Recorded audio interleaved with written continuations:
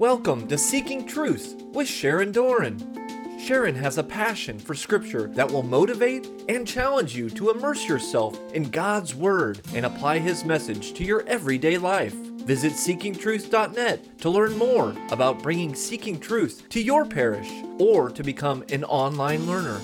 Today is part 2 of the first book of Samuel, chapter 31, and the second book of Samuel, chapter 1. And now, Seeking Truth with Sharon Doran. She's not going to take death into her own hands. She's going to trust the Lord. He alone knows how many breaths she has left. You die like you live. She lived a holy life. She's going to have a holy death, I'm sure of it. If you live well, you will die well. She did it God's way. Now, back to 1 Samuel 31. When his armor bearer saw that Saul was dead and also fell upon his sword, he also fell upon his sword and died with him. So now we have 2 men dead. Saul, by his own sword, the armor bearer. Saul's armor bearer also committed suicide. And in the Catechism at 2282, it says, if suicide is committed with the intention of setting an example, especially to the young, it takes on the gravity of scandal. Voluntary cooperation in suicide is contrary to the moral law. Self-inflicted deaths in the Bible, were there any others than these 2? There are actually 7.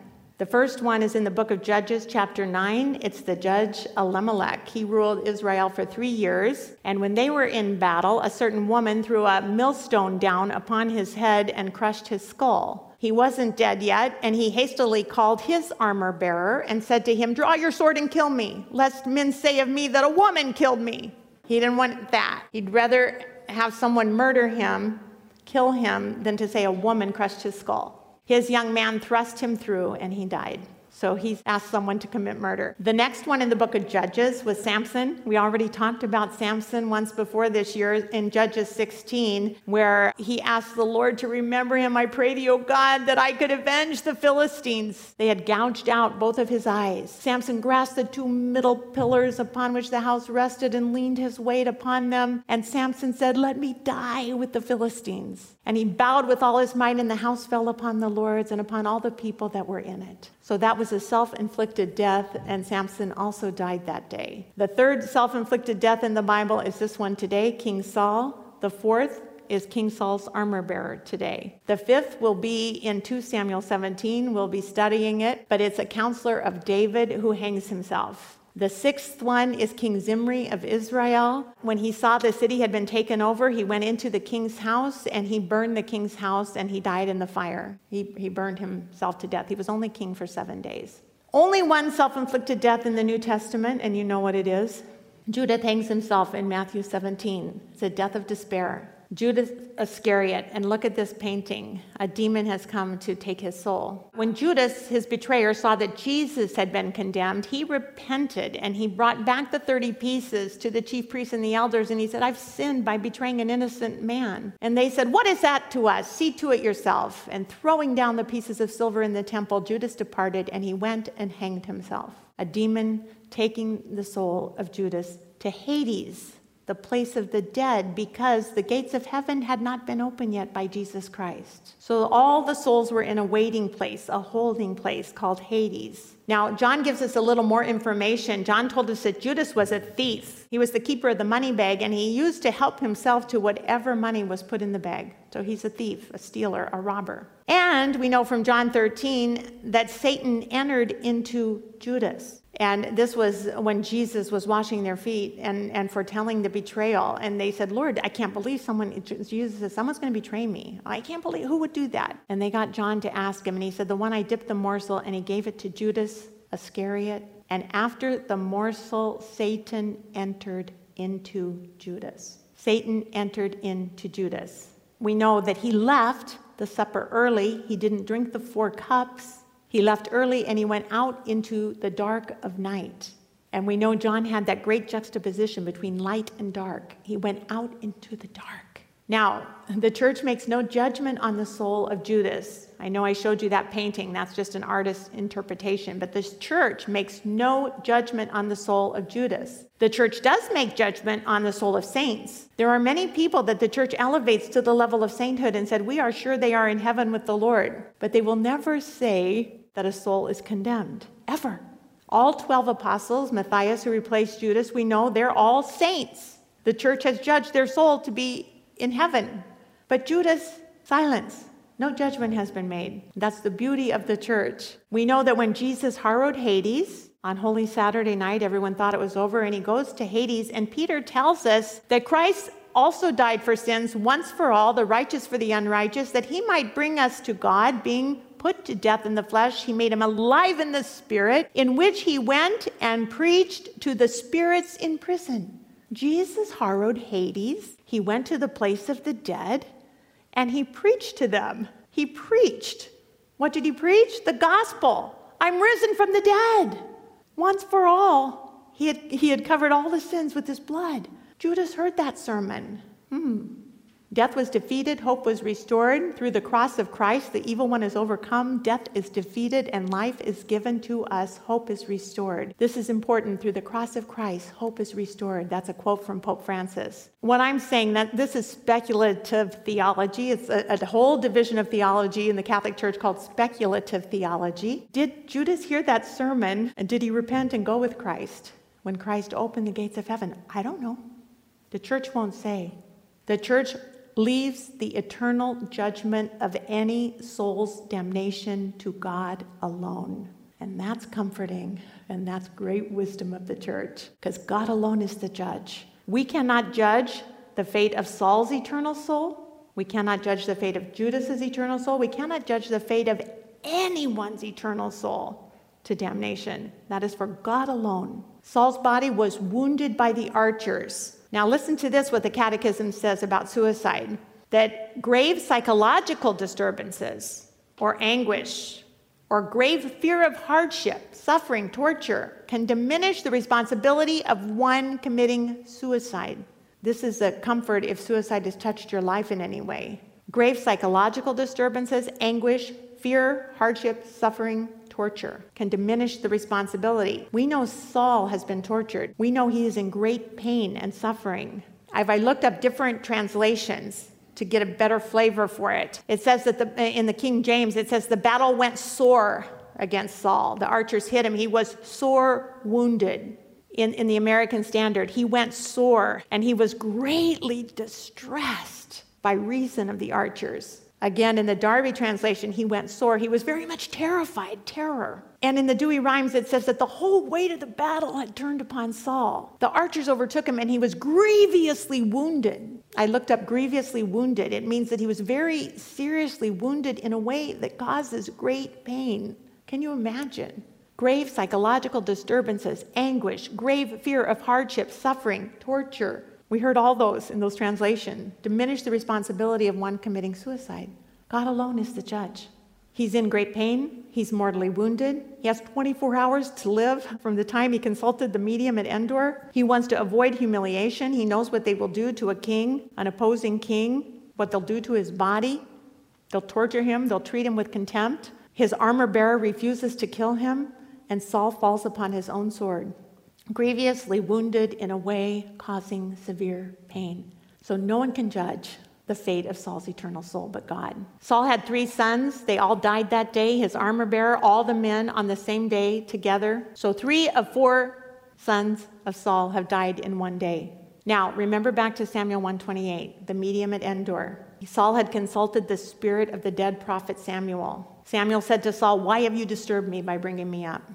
And Saul answered, "I am in great distress. The Philistines are warring against me. God has turned away from me. He answers me no more, either by prophets or by dreams. Therefore, I have summoned you, Samuel, to tell me what to do." Saul has summoned a dead person for instruction. That's necromancy, forbidden in Torah. Samuel said, "Why do you ask me, since the Lord has turned from you and become your enemy?" The Lord was now Saul's enemy by Saul's choosing. Saul had freely chosen the opposite standard of evil to serve. "The Lord has done to you as he spoke to me. The Lord has torn the kingdom out of your hand, Saul, and given it to your neighbor David. Because you did not obey the voice of the Lord, you did not carry out his fierce wrath against Amalek and the Amalekites. Therefore, the Lord has done this thing to you this day. Moreover, the Lord will give Israel also with you into the hand of the Philistines. And tomorrow, you and your sons shall be with me," where? In Hades, in the place of the dead. You're going to die in 24 hours, Saul, you and 3 of your sons. The Lord will give the army of Israel also into the hand of the Philistines. And Saul fell at once, full length, to the ground, filled with fear because of the words of Samuel. And there was no strength in Saul, for he had eaten nothing all day and all night. And Saul would then consent to being fed bread by the witch of Endor. And not only that, they would make a blood covenant, very common in the Middle East. The medium wanted Saul to eat blood so they could share a blood covenant meal. David, remember, ate the holy bread. The Hebrew author wants to show us a great contrast between these two men. It doesn't appear that these two men serve the same master, David and Saul. David is running with God. Saul is running with the devil, right? He's running with evil. That's another song. David is true to God's word. Saul is not even true to his own word. He's lied and lied and lied again and again and again. David ate the holy bread from the high priest. Saul ate unholy bread and blood from the witch at Endor. David is in covenant with God. Saul is in a covenant with something else. Saul has relied on necromancy. He's consulted a medium, and he has 24 hours to live. 24 hours, and his body and soul will be required of him. That's what Saul has said. What would you do if you knew that you had 24 hours left to live? What would you do? Because that's what Saul knows. He has 24 hours left to live. What would you do?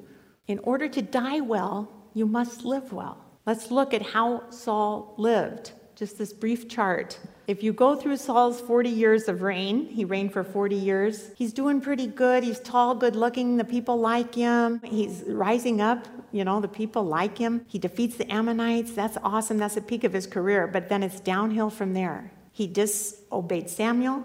He turned away from God. He disobeyed God. He's rejected by God as king. Then he's jealous of David. He hunts David. Then he stoops so low as to kill 85 Levitical priests. And he's just progressively going down. And in 1 Samuel 15, the word of the Lord came to Samuel the prophet. And the Lord God said, I repent that I have made Saul king, for he has turned back from following me. Saul has turned back from following God. And he has not performed my commandments. And Jesus said, you are my friends if you keep my commands. He's not following God's commands. In order to die well, you have to live well. So Saul did not live well. And Saul did not die well. And it doesn't all change when you're on your deathbed. That's not the time to start a relationship with the Lord. There can be a deathbed conversion. We hear of those, but don't count on that. Don't wait until you're at your very most vulnerable time in your entire life to start thinking about God and eternity. Life is short, and the evil one wants that soul until the body's last dying breath.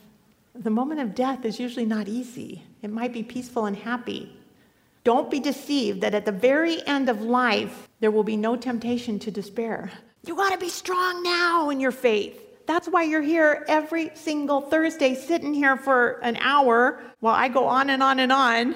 Because at that moment of death, you better be ready or I'm going to kill you. That was a joke for the recording. That was a joke. But I want you all ready for the moment of death. I want to be ready for the moment of death. My mom was ready for the moment of death. And it was a happy death. She lived well and she died well. What I want for us. Saul didn't die well. He did it his way. Saul is dead. 3 of his sons are dead. He's dead at his own hand. His loyal bodyguard would not kill him, so Saul killed himself. 24 hours is up. Saul died at the Battle of Mount Gilboa. There it is. The Jordan River runs near it. Saul was in a furious battle and died at the hand of his own sword. At the death of Saul, the leadership of the kingdom of Israel is up for grabs. Who's the next king going to be? Well, it should be Jonathan, the oldest son, but Jonathan's dead too. Well, Saul has one son left. We'll see how this goes. And when the men of Israel who were on the other side of the valley and those beyond the Jordan saw that the men of Israel had fled and that Saul and his sons were dead, they forsook their cities and fled. And the Philistines came and dwelt in them. And on the morrow, when the Philistines came to strip the slain, they found Saul and his 3 sons fallen on Mount Gilboa. There it is today. And they cut off Saul's head, and they stripped off his armor, and they sent messengers throughout the land of the Philistines to carry the good news to their idols and to the people. King Saul is dead! King Saul is dead! King Saul of Israel was decapitated by the Philistines. They cut his head off. So King Saul ended up like David's first enemy, decapitated. You remember, David decapitated a Philistine giant. Now the Philistines have decapitated Israel's first king, Saul. What comes around goes around, often for the Hebrew writers. They put Saul's armor in the temple of Ashtaroth, and they fastened his body onto the wall of Bethshan. There it is today. Another account of this is found in 1 Chronicles 10. It says in that account, they put his armor in the temple of their gods and fastened his head in the temple of Dagon. You remember Dagon, when they brought the Ark of the Covenant and Dagon fell over and his head cracked off. But when the inhabitants of Jabesh Gilead heard what the Philistines had done to Saul, all the valiant men arose and went all night. Okay, let's look who these are. See where Jabesh Gilead is and see where Mount Gilboa is. What runs in between is the Jordan River. The inhabitants of Jabesh took the body of Saul and the bodies of his sons down from the wall at Bethshan. They risked their lives to do that. Who were these people that risked their lives to go get these bodies and give them a proper burial? Well, there's Jabesh Gilead. It's a city in Gilead in the period of the judges and the monarchy. And its inhabitants appeared to have close ties with the tribe of Benjamin, which is Saul's tribe. And there are two biblical stories that they're tied to. The people of Jabesh Gilead did not join the expedition of the Israelite tribes against Benjamin. In punishment, their city was destroyed and their maidens were seized and given to the Benjamites in Judges 21. Remember that story? The concubine of the Levite was cut up into little pieces and sent all over to each tribe, and that caused a civil war, and 11 tribes came against the Benjamites in retaliation. Well, Jabesh Gilead didn't join in on that. But then their daughters were taken to repopulate the tribe of Benjamin. Also, you have to remember 1 Samuel 11, we just studied it, but when Jabesh Gilead was besieged by the Ammonites, King Nahash, king of Ammon, they appealed to King Saul for help. And I want to refresh you about this story. This is in 1 Samuel 11. Nahash the Ammonite besieged Jabesh Gilead and the men of Jabesh. And they said, let's make a treaty. Let's make a covenant with you. We will serve you. And Nahash the Ammonite said, okay, I'll make a treaty with you guys, but on one condition, that I gouge out all of your right eyes. Do you remember that? He said, if I gouge out all your right eyes, then you can be on my team. Well, that was sad for them to hear. And the elders said, we need some time to think about this. We need 7 days respite. And if no one saves us, then we'll have to get our eyes gouged out, I guess. And so at that time, they went and told their town, and everyone was weeping. And Saul was coming in from the field behind the oxen, and he said, what ails the people? Why are they all weeping? And they told him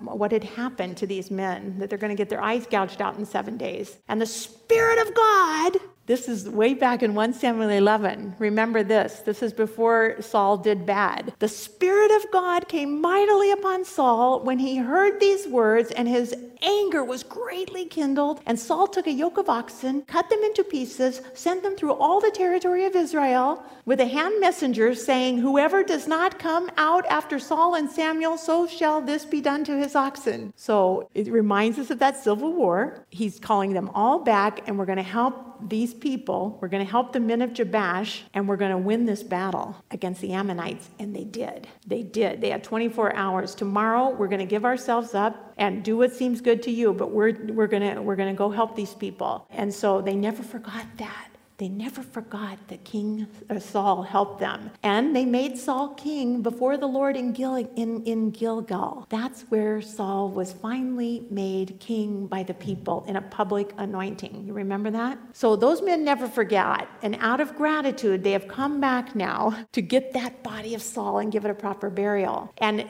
in 2 Samuel, David will say, for this deed of valor and mercy, this group at Jabesh is also going to be highly praised by David. So this is a real act of valor. The Lord's anointed one. The men of Jabesh took the body of Saul, the body of his sons, from the wall. And then the dread of the Lord fell upon the people, and they came out as one man. That is so reminiscent of the divided tribes coming back as one.